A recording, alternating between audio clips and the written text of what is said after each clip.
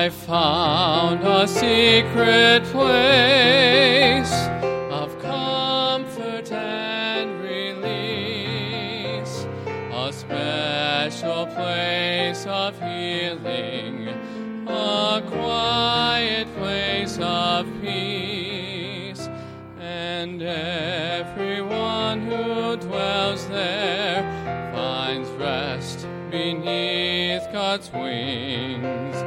In the shade of His pavilion, new strength He always brings. I find hope, I find grace, far away from the world's embrace. He gives me rest, He keeps me safe. I find His strength, I seek His face in the secret place.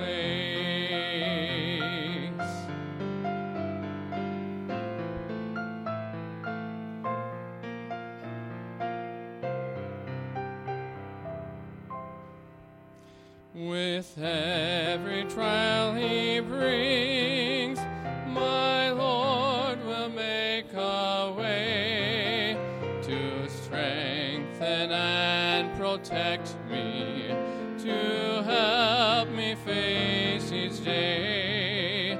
He leads me through the valley to draw me closer still, knowing even in the shadows I find His perfect will.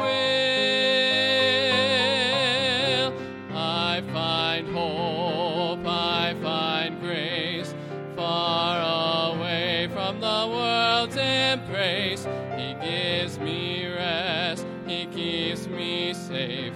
I find His strength, I seek His face in the secret place.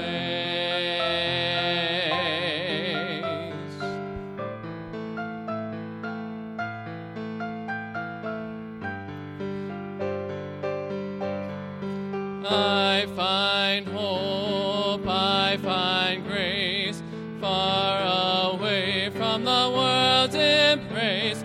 He keeps me rest, He keeps me safe. I find His strength, I seek His face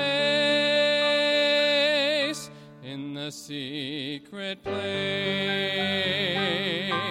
He gives me rest, I seek His face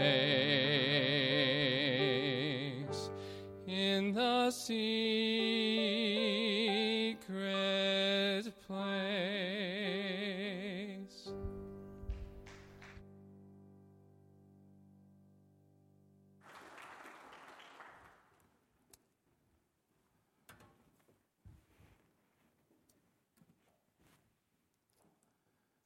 Thank you, Dave. I appreciate that song.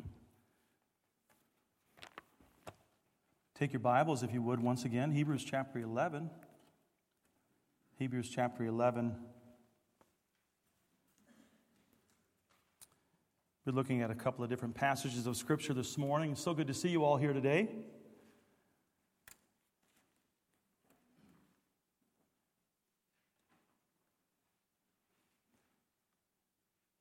Today I want to talk about the subject of a deeper faith. A deeper faith. Our theme this year is led by faith, not driven by fear. We've talked a lot about faith this year. We've talked a lot about the subject of faith. So what is faith? What is the definition of faith? What's a good definition? And I'm asking just to think about it. What is faith? What's a good definition of it? If you were to go to the dictionary, you would find that this definition, I'll share it with you.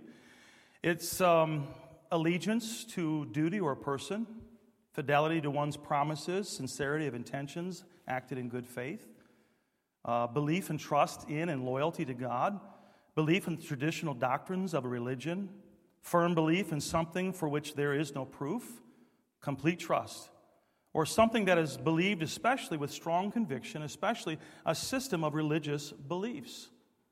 That's a lot there, a lot of definition to that word faith. But, when it comes to understanding what a word means, I think the best place you could go to find the definition of what we're talking about today when it comes to faith is from the Word of God. And we see it right here in Hebrews chapter 11 and verse number 1. The Word of God gives us a very easy to understand definition of the word faith. Notice what it says. It says in Hebrews 11:1, now faith is the substance of things hoped for, the evidence of things not seen. Faith is the substance of things hoped for, the evidence of things not seen. Let's have a word of prayer. Lord, we thank you for your word. I pray that you would help our minds to understand it. Open our hearts, Lord, to be moved. I pray, Lord, that we would listen. I pray, Lord, that your Holy Spirit would guide us for the message you have for each of us today, Lord. I know you have a message for us. I pray that we would hear it from you. I pray, Lord, that you would give me the right words. Lord, I pray that you would help us to have a deeper faith. Help our faith to grow. Lord, I pray that we would not be driven by fear, but be led by faith. Lord, that we would better understand it today, perhaps, and to apply it to our life in the practical sense. Lord, help us to be strong in you. I pray in Jesus' name. Amen. There are many people, when you talk about faith, I've talked to many different people you've witnessed to, people maybe you talk to, maybe even family or friends, they say that they have no faith. No faith. I have no faith. I'm an atheist. I'm agnostic. I have no faith. That's just not true. Everybody has faith. There's not anybody that walks the face of this earth that doesn't have faith in something. And most often we think about having faith in a higher power, and we'll get to that in just a moment, but I want you to just think about the subject matter of having faith in something, and I want to share with you that every one of us have faith. As a matter of fact, we exercise our faith every day. And everything that we're doing, we are exercising our faith. We're doing it all the time. For instance, how many of y'all had to set an alarm clock last night so you would get up this morning on time to be in church on time? Anybody like that? Raise your hand if you did. I did. My alarm clock went off at 6 o'clock this morning. I woke up at 4:30. I hate when that happens. You know what I'm talking about. But, we set that alarm clock, and you have faith to believe that alarm clock's going to go off and wake you up. Anybody ever had set that alarm clock and had faith to believe it's going to go off, and it didn't go off? Yes. Yet you still set it, though. You still have faith in it. What's wrong with you? No, I'm just kidding around. We're putting our faith into such a thing as an alarm clock. You think about just the simple things. How about this one? You pay your electric bill, and when you walk over and you flip the switch, what do you expect to happen? The lights to come on. There's some faith involved in that. Believing that it'll happen. Substance of things hoped for. I want the lights to come on. The evidence of things not seen, right? We want the lights to come on. How about this one? And if anybody wants to claim that they don't have faith, we're just giving simple illustrations. How about this one? When you got in your car to come to church this morning, you were exercising a great deal of faith. Do you realize that? You really were. You got in your car and you drove 90 miles an hour to get here on time because your alarm clock didn't go off, right? You had a lot of faith inside your car, and there's a specific thing I want to talk about when it comes to your car. Let's go ahead and put that picture up there. You see that right there? Now, I know what that is, and probably a lot of you don't know what that is, but there's somebody here that knows what this is. A lot of you got your hands right. What is it? Eric? Yeah, master cylinder. And that's kind of important when it comes to brakes. You know what I mean? If you have hydraulic brakes, master cylinder is a good thing to have in the car, right? Now, you put a lot of faith in that thing right there. It's just amazing. You just simply thought, well, I'm just going to push my foot down and everything's going to be all right? But you were putting your faith inside a master cylinder. And that master cylinder, what's incredible is the fact that master cylinder has, put the next picture up, has these little O-rings that go inside there. And inside the different parts of the brake system, you have it in the calipers or you have it inside the cylinders, brake cylinders in the back if you have drum brakes. And they're using these little, you've got these little seals that are in there. Without that seal, you would not have brakes.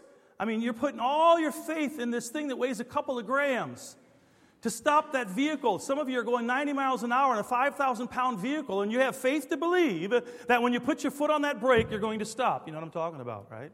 That's a lot of faith. We have a lot of faith in a lot of things. And we put our faith inside things. And so if somebody claims that they have no faith, you say, well, yes, you do. Look at the things you're putting your faith in today. You're putting your faith in that car that brakes. So you're putting your faith in the engineer that created that, made that. You're putting your faith into that. You're putting your faith in that approximately 2 cups of brake fluid that are going to stop that vehicle. And so for those of you that aren't mechanically inclined today, I know I'm not talking something that deals with you. I'm just sharing something that I understand when it comes to faith. And I'm sure we could have a lot of illustrations of that, things that we just trust in. I mean, the fact that you're sitting in that chair right now, and I'm not going to say anything about that because sometimes putting faith in that chair works. I remember one time we had a banquet over here, and I had one of those brown fold-up chairs. You guys like those? Don't you wish we had brown fold-up chairs for everybody who's sitting right now? Don't you wish? No. I remember having those things. You had to make sure they were all the way open. If they were slightly open at all, you were taking a chance. And I know, Carolyn, what you're thinking. I can see it. You're thinking that chair is going to break because of how big I am. I know what you're thinking, Carolyn. That chair wasn't quite in place, and I sat down, and that thing folded right out, completely went the opposite direction, and I was right on the floor. Yeah, see, I knew it, Carolyn. I knew what you were going to do. I know you. But I'm having some fun with all of this, but the reality is we are putting our faith and trust in things. But are we putting our faith and trust in God? We'll use blind faith to sit on a chair we don't know anything about. We'll get in a car and we'll push our foot on the brakes in a brand new car, don't know anything about it, but yet we're expecting by faith that that's going to happen. And yet there are a lot of Christians that are allowing faith to rule their daily life. Fear to rule their daily life. They're not living by faith. They're not trusting in God. They're not putting their faith. We could go on and on and on about the simple examples of the faith that we actually put our trust in every single day. And faith is a part of our daily life. We understand that. So I want to challenge you with the thought about faith in God. What does God's Word has to say? What does His Word say about faith? What does God's Word tell us about expressing faith in God and trusting in God?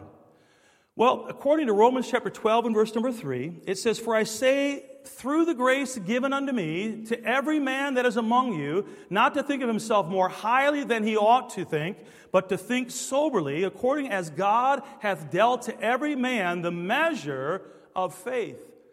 And this is just one example, but I want to talk about for just a moment before we get into really to the main core of this message. There are some people that say that they have no faith. And as I just illustrated, we have faith in everyday life. But do you realize that people also have a basic faith in God? Because God created everyone. God created us in His image. And people can look at, as Romans chapter 1 tells us, can look at creation itself and see that there is a God.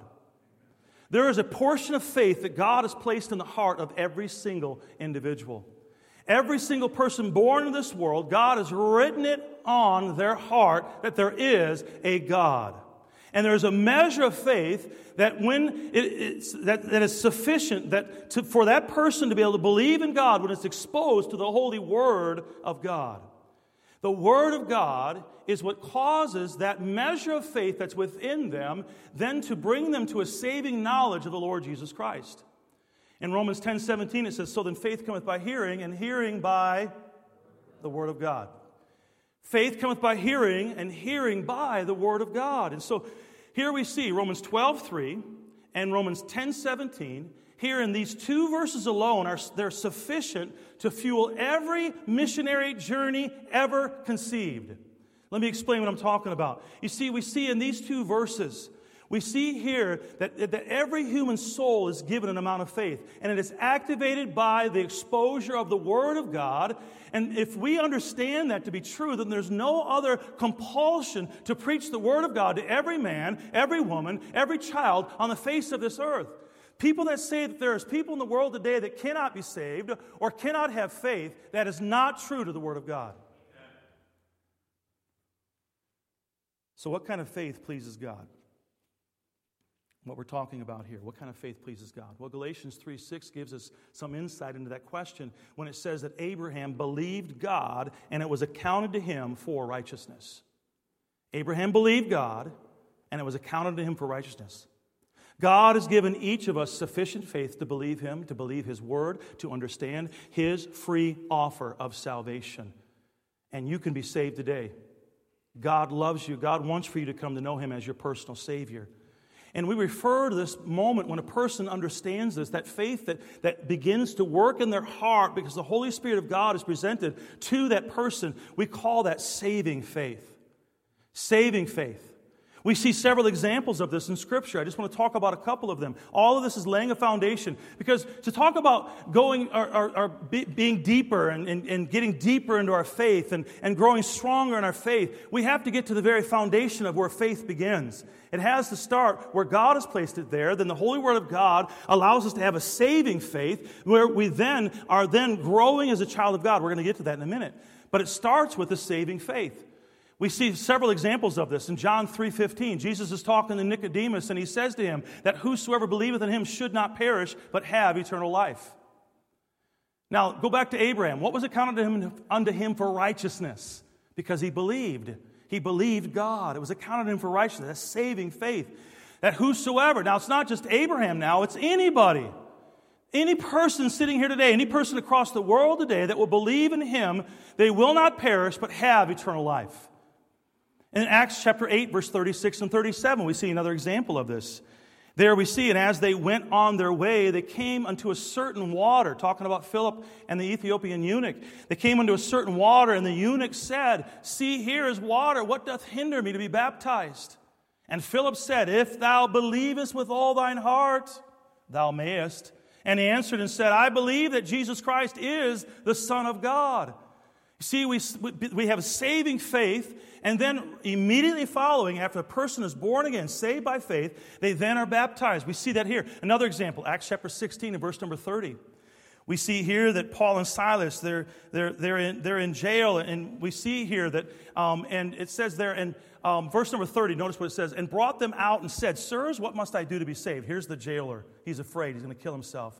And now he realizes that he doesn't have to commit suicide, doesn't have to kill himself, and he asks the question. He believes. He says, what must I do to be saved? In verse 31, and they said, believe in the Lord Jesus Christ, and thou shalt be saved. It's that simple.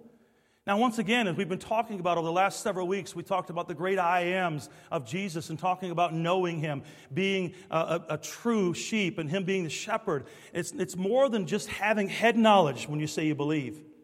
It's more than just saying that I believe that Jesus is actually a historical person that walked on this earth. Rather, it's a heart knowledge that Jesus is the Christ, that Jesus is the Messiah, that he is the Son of God, that he is the sacrificial lamb that takes away the sins of the world, that he died for my sin. That's what we're believing in. That is saving faith. The knowledge of believing in Jesus Christ as your personal Savior, that he died for you, that he paid your sin debt. That is saving faith. And once we've received that saving faith, while we've been born again, at that very moment of salvation, we receive at that moment then the Holy Spirit of God. And when a child of God now has the Holy Spirit of God within them, they now are to mature from simple saving faith to a deeper faith. The faith that a mature believer, the faith of a disciple, it grows. It gets deeper. It gets stronger. It's not the same as when you first got saved. It's continuing to grow and grow and grow and grow.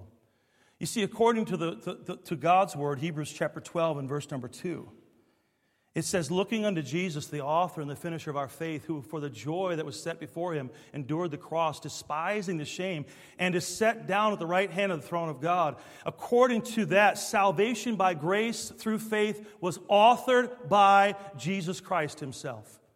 He is the author of our salvation. And he is the one that finished it. As he died on Calvary's cross, when he cried out, it is finished, he paid our sin debt. He authored this plan before the foundation of the world. He knew what he was going to do for us. In Romans chapter 8, verse 29, it says, for whom he did foreknow, he also did predestinate to be conformed to the image of his Son. Something that he hadn't planned. He authored it before the foundation of the world. Ephesians 2:10 says, for we are his workmanship created in Christ Jesus unto good works, which God hath before ordained that we should walk in them. So for salvation, that we're going to get saved, and then that we're going to walk as a new person, to walk and for our faith to grow. And so here's the question. What is the object of our faith?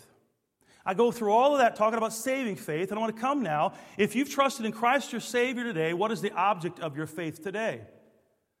Now, for you to get saved, the object of your faith was the Lord Jesus Christ. The object of my faith today, now that I'm a child of God, is what? What are you putting your faith in?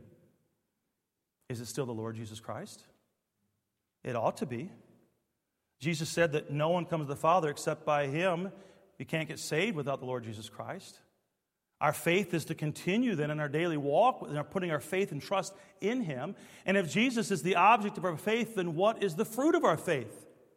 If the object of my faith, and I'm putting my faith and trust in the Lord Jesus Christ, the very first fruit is the fact that I become a child of God. I'm born again. That's not where it stops, though. It continues on. It's deeper. It gets stronger. It begins to grow in our life. And so we have the fruit of our faith. So what is that? Well, according to Galatians 5, chapter 22, the fruit of the Spirit is love, joy, peace, long-suffering, gentleness, goodness, faith, meekness, temperance. All these things are produced by the Holy Spirit of God that is within us, that we got at the moment of salvation. The Holy Spirit of God is within us. These are fruit that ought to be seen within our life. And if you've ever experienced a deficiency of any of these, I would guess it's because you are not dying to yourself and letting the Holy Spirit of God have complete control in your life. And by the way, that's a daily decision we have to make. But we ought to see these fruits in our life. And I'm not going to go into the depths of that right now. That's for another sermon. But so I want to focus in on this aspect. I want to narrow it down now. We're looking at the broad. We're seeing now, okay, saving faith. Okay, then what?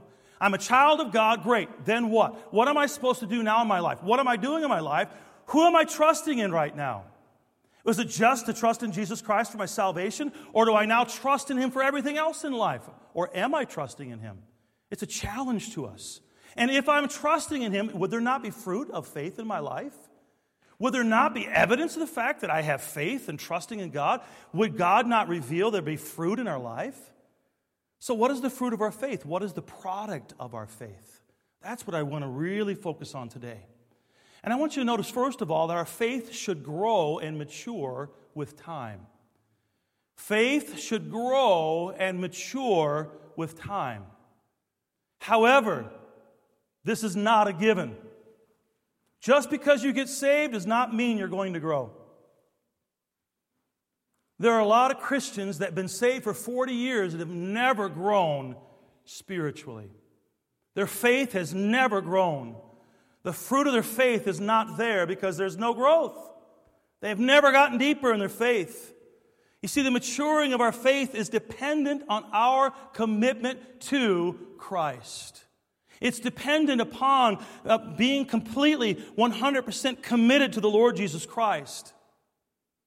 Paul, he admonished us in Hebrews chapter 5. I want you to turn there. Turn back, if you would, Hebrews chapter 5. Look at verse number 12.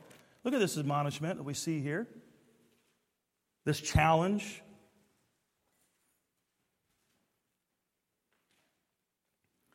I want you to see yourself in this verse. Where are you at? Where are you at in this verse? You say, I have saving faith. I'm a child of God. Where are you at now? How long have you been saved? How many sermons have you heard? How many church services have you been through? How many times you read your Bible through? I'm not asking those questions because like I did 100 times. Great. What I'm asking you is, how are we seeing that in your life? How are you seeing that in your life? What's the fruit? Look at it. Hebrews 5:12, he says, For when for the time ye ought to be teachers, ye have need that one teach you again, which be the first principles of the oracles of God, and are become such as have need of milk and not of strong meat. Stop for a moment. What's he saying? You've been saved for a few months, a few years, a set period of time, whomever he's talking to here, talking to the church at Corinth, talking to the Hebrews, talking to people there that have been saved for a set period of time. And he says, instead of me being able to give you something a little bit stronger, you should be teaching yourself instead of having to go back and get milk and milk and milk and milk and milk over and over again, fighting with the fact of whether you're saved or not. You know, a lot of Christians today, they had saving faith. They trusted in Christ their Savior, but they never grow. And they continually are fighting with the temptation of believing that they lost their salvation. And the devil's trying to accuse them of what they've done or what they haven't done. And them saying, well, I don't know if I'm even saved. Got to go back to square one. For whosoever shall call upon the name of the Lord shall be saved. Did you do that? Yep. Okay, you're saved. Now, I know I'm oversimplifying that, but I'm just saying the challenge is there's so many Christians today that never get past that. And then you say, well, yes, I have. I know I'm saved. Okay, so who are you teaching? Who are you leading by example? What fruit is there in your life of your faith because you have matured as a Christian? Here we see Hebrews, he's saying here, for the time ye ought to be teachers, ye have need that one teach you again, which be the first principles of the oracles of God. I gotta go right back to the beginning, and I can't get past the first point. And are become such as have need of milk and not of strong meat, for every one that useth milk is unskillful in the word of righteousness, for he is a babe. You can't even point in the word of God what you believe and why you believe it.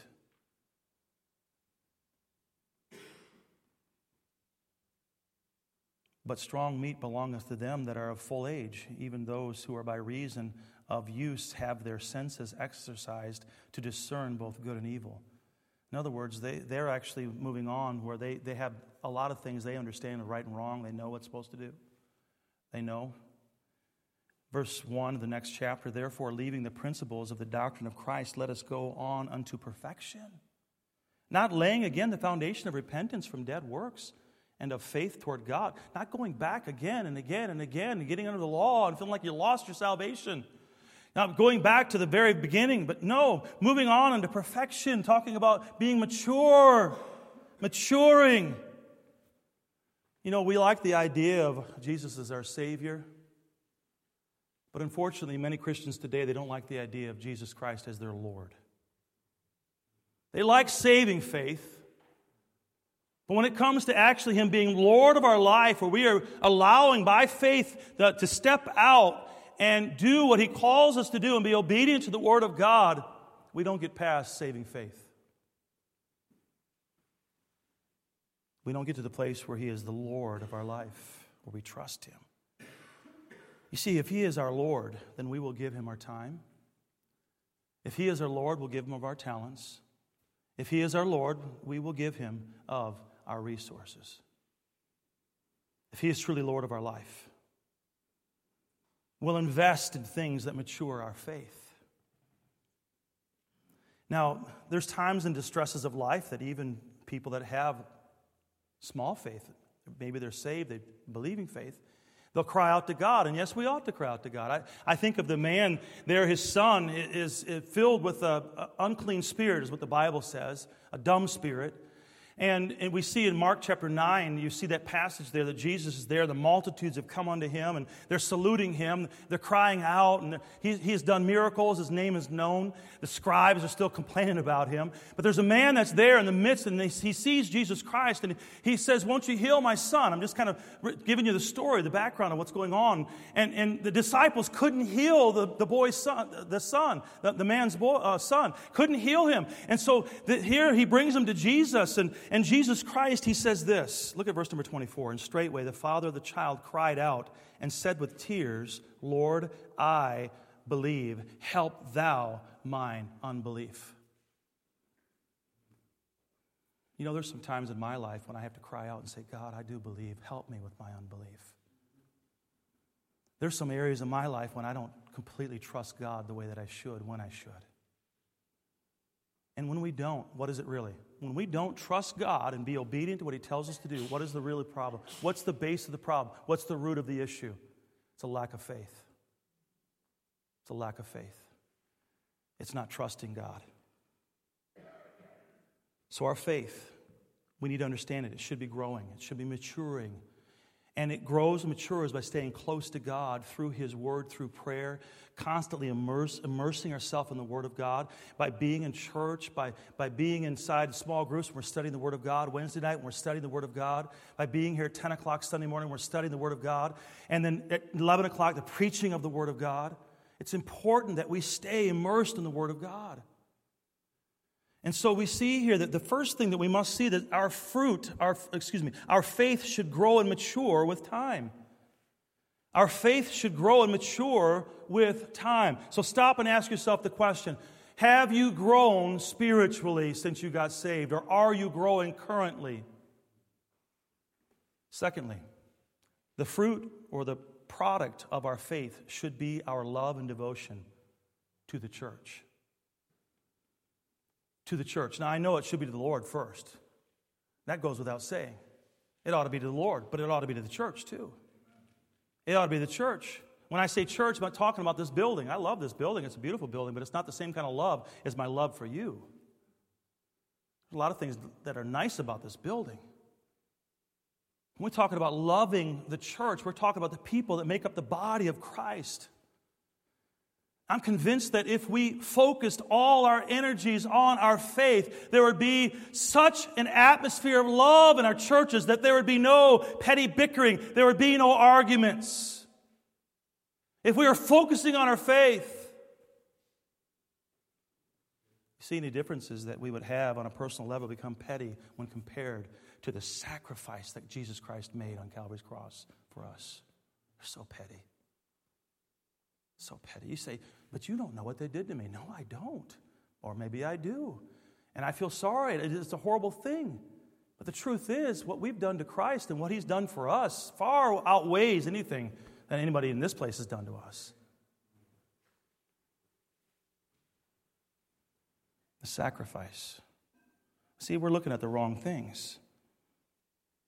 Our faith is being stunted. We're focusing on the wrong stuff. Jesus said this in John 13, verse 34. He says, "A new commandment I give unto you, that ye love one another. As I have loved you, that ye also love one another. By this shall all men know that ye are my disciples, if ye have love one to another." There it is. Person of faith ought to be a person of love. Would you all agree with me today on that? One of the fruits of the fact that we are a child of God and we are trusting in God and we have the Holy Spirit of God in complete control of our life ought to be at least the very first fruit of the Spirit of God, which is love. Loving. Love. By this shall all men know that you are my disciples, if ye have love one to another. Okay, so people in the world, they see us. People in the world, they are able to identify whether we truly are a disciple of Jesus Christ by the fact of whether we love or not. Love who? Love one another. There's bickering and fighting going on. Now, I'm saying this, I don't know of any situation that's going on here. This is preventive, perhaps, or perhaps there's something in your heart that's brewing, or maybe there's something that's been there a long time. Focus on what's most important right now. You know, 1 John 3:14 says this. Listen to what it says. "We know that we have passed from death unto life because we love the brethren. He that loveth not his brother abideth in death." Those are some strong words. Now, 1 John is a very convicting book. Several years ago, I went verse by verse. We studied it, but I would encourage you, man, read this book. It'll challenge your heart. Over and over again, the need for us to love one another. Love one another.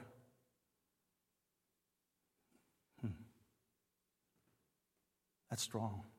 What's it saying here? That if you don't love your brother, then you're living in what? What's it say? Death. Death.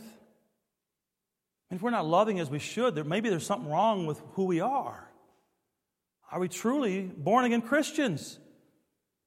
Do we truly have saving faith?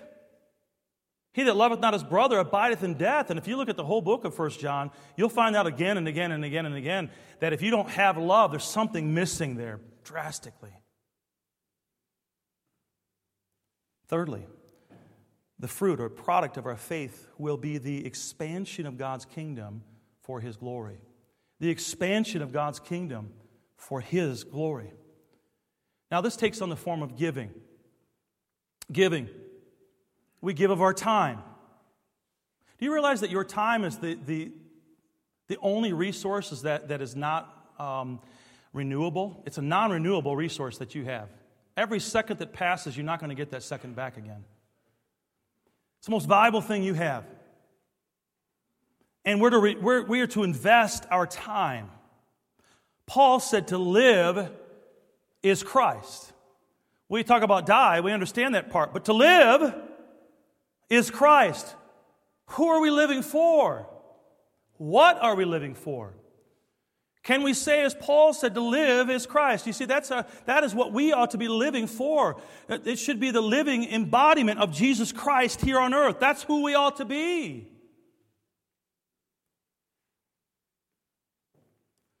You see, if that's what's happening in our life, His love for the lost will flow through us. His compassion for the lost will flow through us. His desire to seek and to save that which was lost will flow through us. What is flowing through you? What is flowing through us as a church? If we're growing as we should, and we are growing in our faith, and we are taking those steps of faith, and we are investing of our time, we're not going to be satisfied with warming a seat alone. Christians that come to church, you could be at church every single time the doors are open, but if all you're ever doing is sitting in a seat, what are you doing? That doesn't mean that you have to, that there's not other things that are going on in different parts of your life. I understand all that. But what I'm talking about is when it comes to seeing the kingdom of God expand for His glory, what are you doing? How are you investing your time to see God's kingdom grow? Is that not why we're here? Is that not the purpose for which we are here? Is that not part of the Great Commission that God has given to us? So if we're walking by faith and we're growing and maturing as by faith and we are truly a mature Christian, we'd be investing our time to see the kingdom of God expand and to grow for His glory. It's great that people get saved and don't die and go to hell. That's a wonderful thing, but it's not a humanitarian thing that we're doing. We're doing it for the glory of God. We've got to grab that concept. Because our attitudes change toward people. You ever notice that? There's times when we can love people the way we should, but humanly speaking, there's times when we think, well, they got what was coming to them. It's true. And we shouldn't think that, but that is true. We do feel that way sometimes. And when I feel that way, let me tell you what happens to me. I'm going to tell you, the Holy Spirit of God convicts me, and I think to myself, I don't get what's coming to me. Christ died for me on Calvary's cross. I'm telling you the truth. That's what the Holy Spirit of God speaks to my heart. When I begin thinking that too highly of myself, as we read earlier, I think to myself, oh no, man, God died for me. How I must make Him sorrowful at times in my life. And it changes my way of thinking. Living a life that produces fruit, that is causing us to see the kingdom of God expanded, using of our time. When our faith is strong, we will be compelled to go out into the highways and the hedges and bring them in. We won't care what they look like. We won't care where they're from. We won't care what color skin that they have. We don't care what their last name is, what country they're from.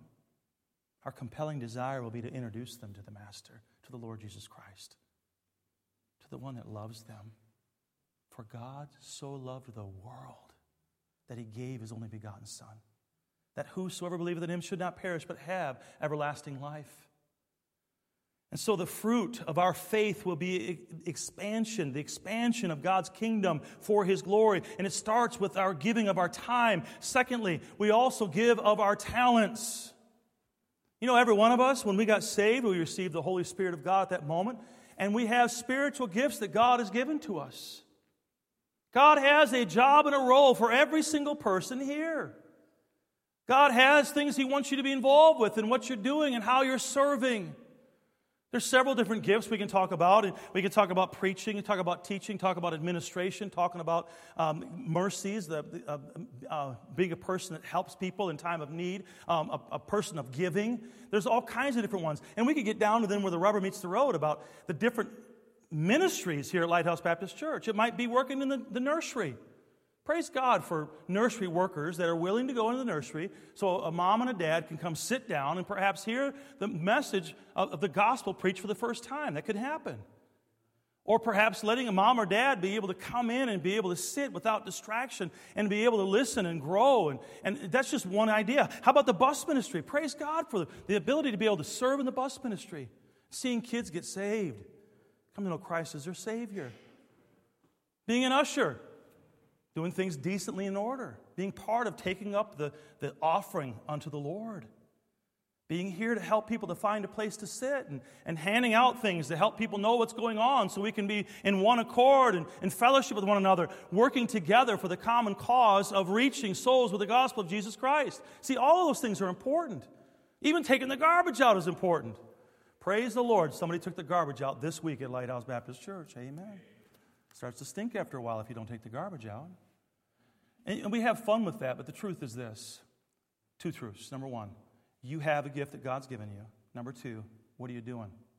How are you using it? What are you doing? You don't have to answer to me. But you're going to have to give an answer to God one day. Are you growing? What are you doing? What ministry are you plugged into? This is not about being retired either. There's no such thing as retirement for a child of God. There's not. Never.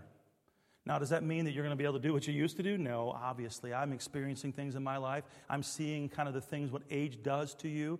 I understand a little bit. I don't understand it like a lot of you do, but I'm appreciating it. I have a respect for you just getting up in the morning and getting here. I praise the Lord for that. But you might not be able to do what you used to do, but are you praying? You could be a prayer warrior. You might not be able to get out anymore and do the things you used to do, but you certainly can pray. But what about those that can get out? What about those that are able to walk? What about those that are still young and have these years of time ahead of them? What are you investing it in? You'll never get it back. Only one life will soon be passed. Only what's done for God will last. What are you investing your time in? Your talents, the gifts that God has given to you. You see, when you deny the body of Christ your ability within the body, you reduce the effectiveness of God's plan for the church. If you won't use the gift that God has given to you and He's placed you in the membership of Lighthouse Baptist Church, you are hurting the effectiveness of this church. That's a plain fact. So either you're a little toe or maybe you're a lung, your abilities are greatly needed. Makes no difference. We can use any analogy you want. I can tell you this, though. If I lost my pinky right here, I would not be happy about that. Right? So what part are you? How are you involved? You see, our giving faith also takes the form of giving our resources, our treasure. I want to be clear, very, very clear this morning. God does not need your money. God does not need your money. But if you tithe of what God has blessed you with, then you are acting on your faith that God will take care of you. You are acting on your faith that God will take care of you.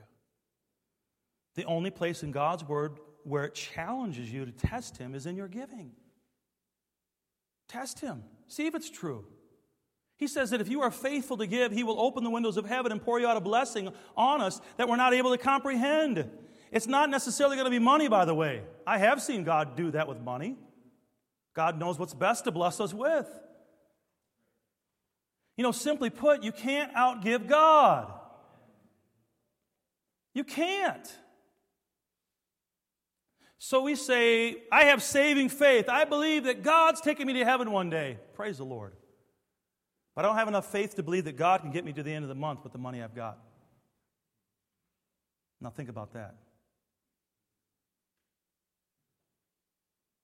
Something's wrong with our faith. We're all challenged with it.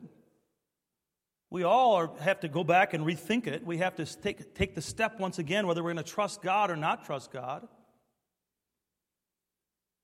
I want you to think about this. Look at it this way. Is there any possession that you own that is worth more than another person's soul? Anything? Jesus suffered on the cross to redeem every soul, and yet sometimes it seems that we value our stuff and our comfort more than we value reaching the lost. Giving to missions, supporting the church. You see, if we're unwilling to tithe on what God has blessed us with, then not only are we robbing God, but we're also showing a profound lack of faith that God is in control and will care for us. I don't know if you remember the parable Jesus told about the rich young ruler. Remember how he came and how that he had been so religious from the time that he was a child, and he comes to the Lord. He's wanting to know about heaven, wants to know about this. And the Lord, what does he tell this rich young ruler? Go and sell everything. Go and sell everything. He had all kinds of possessions. The Lord knew where his heart was at. And he wanted to reveal the fact of where his faith truly was at. And here is a young man that trusted more in his stuff to meet his needs than God. And so, a challenge to us. We need to understand that a mature faith gives of our time, it gives of our talents, as well as our wealth. Finally, will there ever be a time when our faith is no longer needed? I want you to think about that with me. Will there ever be a time when our faith is no longer needed? It's needed now. Oh, we live in a world today, we need faith. Not fear, but faith. But is there going to come a time when we won't need faith any longer? You think about the fact of when that trumpet sounds. Can you imagine being caught up into heaven? Can you imagine being right there before the very throne of God and being able to see Jesus Christ face to face? What a wonderful day that's going to be. Can you imagine being there in the very presence? As the song we sang earlier, it is well. In the 4th verse it says, "And Lord, haste the day when my faith shall be sight. The clouds be rolled back as a scroll. The trump shall resound and the Lord shall descend. Even so, it is well with my soul." That day is coming. Our faith will be no longer necessary. Our faith will receive sight, the substance of things hoped for, the evidence of things seen. Not seen is faith. Seen. We'll be right there in the very presence of the Lord. We'll be right there in heaven. Hey, listen, if we belong to Him, there's coming a day when we're going to experience the sights and the sounds of heaven that are beyond our comprehension. The Bible talks about the streets of gold. It talks about how the walls are built there and the gates and the jasper and the beautiful throne of God. We're going to be able to see all of that. But until that time comes, we must exercise faith. Faith. We all must begin with a saving faith that trusts in our hearts that Jesus is God's Son, the Messiah, that He is the Savior, that He died for your sins. Then faith that starts there within our hearts, that saving faith, then must grow, which means our love and compassion for the lost must grow.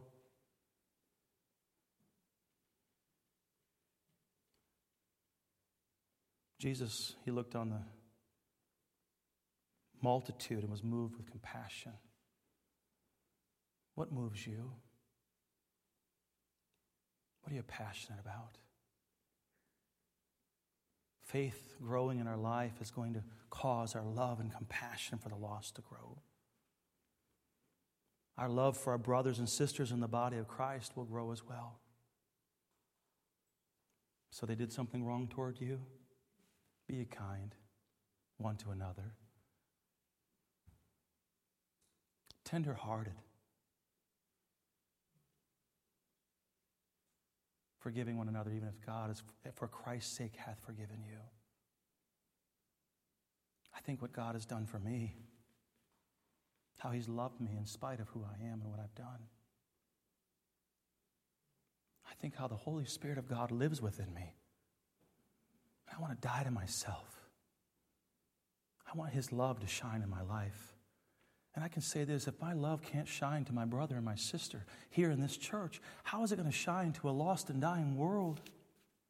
And if they don't see love between us, are they going to see the love of God in us?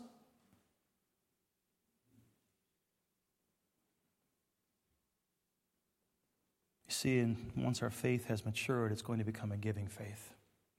A giving faith that glorifies God with our time, our talents, our resources, our treasures. Because we trust God, we have faith in God. And my prayer is that God would help your unbelief. That God would help our unbelief. This man that saw his son healed that day, he said, "Lord, help me with my unbelief." On different occasions, the disciples prayed the same prayer. And there's many times in my life that I've had to pray. Lord, help me with my unbelief. Where are you at today? You need to pray and ask God to help you. Do you have faith to believe? Are you maturing? Are you growing? Are you compassionate for the lost? Do you see them as Christ sees them? Are you giving? Are you trusting the Lord? Do you have faith to believe that God is in control, that He'll take care of you? How are you involved? Are you serving? Let's all stand with our heads bowed and eyes closed as we pray. Lord, we thank you for your word. Thank you for your love for us. Thank you for allowing us to know you. The faith that you even give us, Lord, it's even your gift. You write it on our hearts. You make it very plain so we can see it as your word is shared with us. And Lord, I pray that we would look at our life, look at our heart, look at our fruit, see whether we be of the faith. Examine it. Where's the fruit? Lord, if there's some that are here today that have never trusted in you as their Savior, I pray they would trust in you today. They would come and have saving faith. Lord, I pray for us as your body of believers here at Lighthouse Baptist Church here in Ludington. Lord, I pray that we would grow, mature, be more like you. That we would grow in our love for one another, compassion for the lost. This world would see you through us. Lord, that we would invest of our time, our talents, and our resources, our treasure. That we would trust in you to take care of us. We'd be obedient to your word by faith. With our heads bowed and eyes closed this morning, let me ask you, do you know Christ as your Savior? There's a time you can look back in your life when you had saving faith, when you asked Jesus Christ to come into your heart to forgive you of your sins. The Word of God was open and you understood that you were a sinner in need of a Savior. That Jesus Christ died for you and paid your sin debt. And you know that you're on your way to heaven because you've been born again. You've experienced that saving faith. If that's your testimony, would you lift your hand up high and say, yes, I know I'm saved. I know I'm saved. God bless me. Put your hands down. Praise the Lord. Perhaps you're here this morning, you don't have that peace. You don't know if you died this moment where you'd spend eternity. Is God speaking to your heart right now? Could I pray for you? With heads bowed and eyes closed, let me ask you, does that describe you today? You don't know. You don't have peace. Where will you spend eternity? You have fear? Could I pray for you today? Would you just lift your hand up right now and say, I don't know for sure. I don't know if I'm going to heaven. Would you just slip your hand up? Anybody like that today? Christian?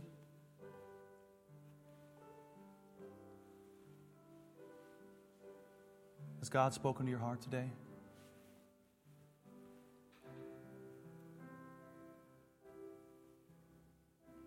Where's your faith?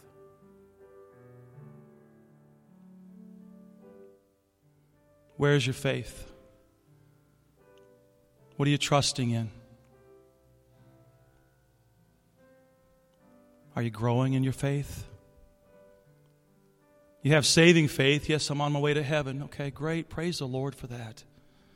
But God saved you for a purpose. God wants you to grow.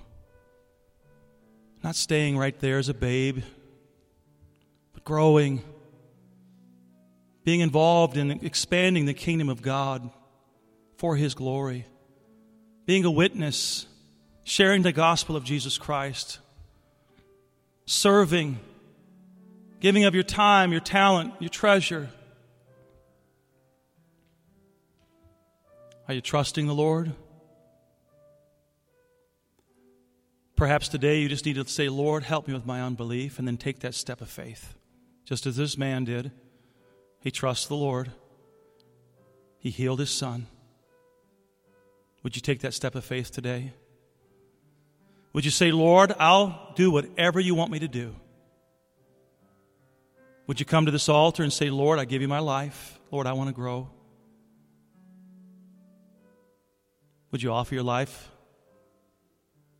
We must die to ourselves. Would you say, Lord, I want to die to myself. I want your Holy Spirit to have free reign in my life. Are you trusting in Him on the job, at work? Are you trusting in Him in that relationship? Are you trusting in Him for those bills that you need paid? When God's Word tells you to tithe, are you trusting in Him? Are you serving? Would you just say, Lord, I'll do whatever you want me to do. Lord, I'll do it. I'm going to step out by faith and be obedient to what you say to do. Our heads are bowed, our eyes are closed. I want to invite you to come. If God's spoken to your heart, if you just say by faith, I trust that I want to do what God wants me to do. I want to invite you to come. Give your life to the Lord. Ask God to help. Perhaps to help with your unbelief. Some things are hard. That's why we need to trust in Him. Trust in the Lord with all thine heart, and lean not unto thy own understanding. In all thy ways acknowledge Him, and He shall direct thy path.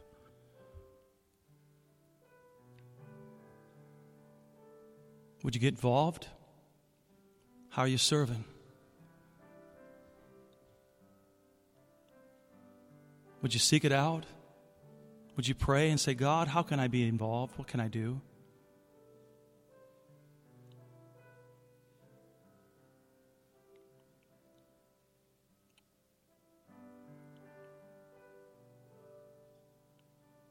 Is your faith growing? I heard it said many years ago, and it challenges my heart. If you're not moving forward, then you're stagnant. You're a backslidden Christian. God wants us to continue to grow.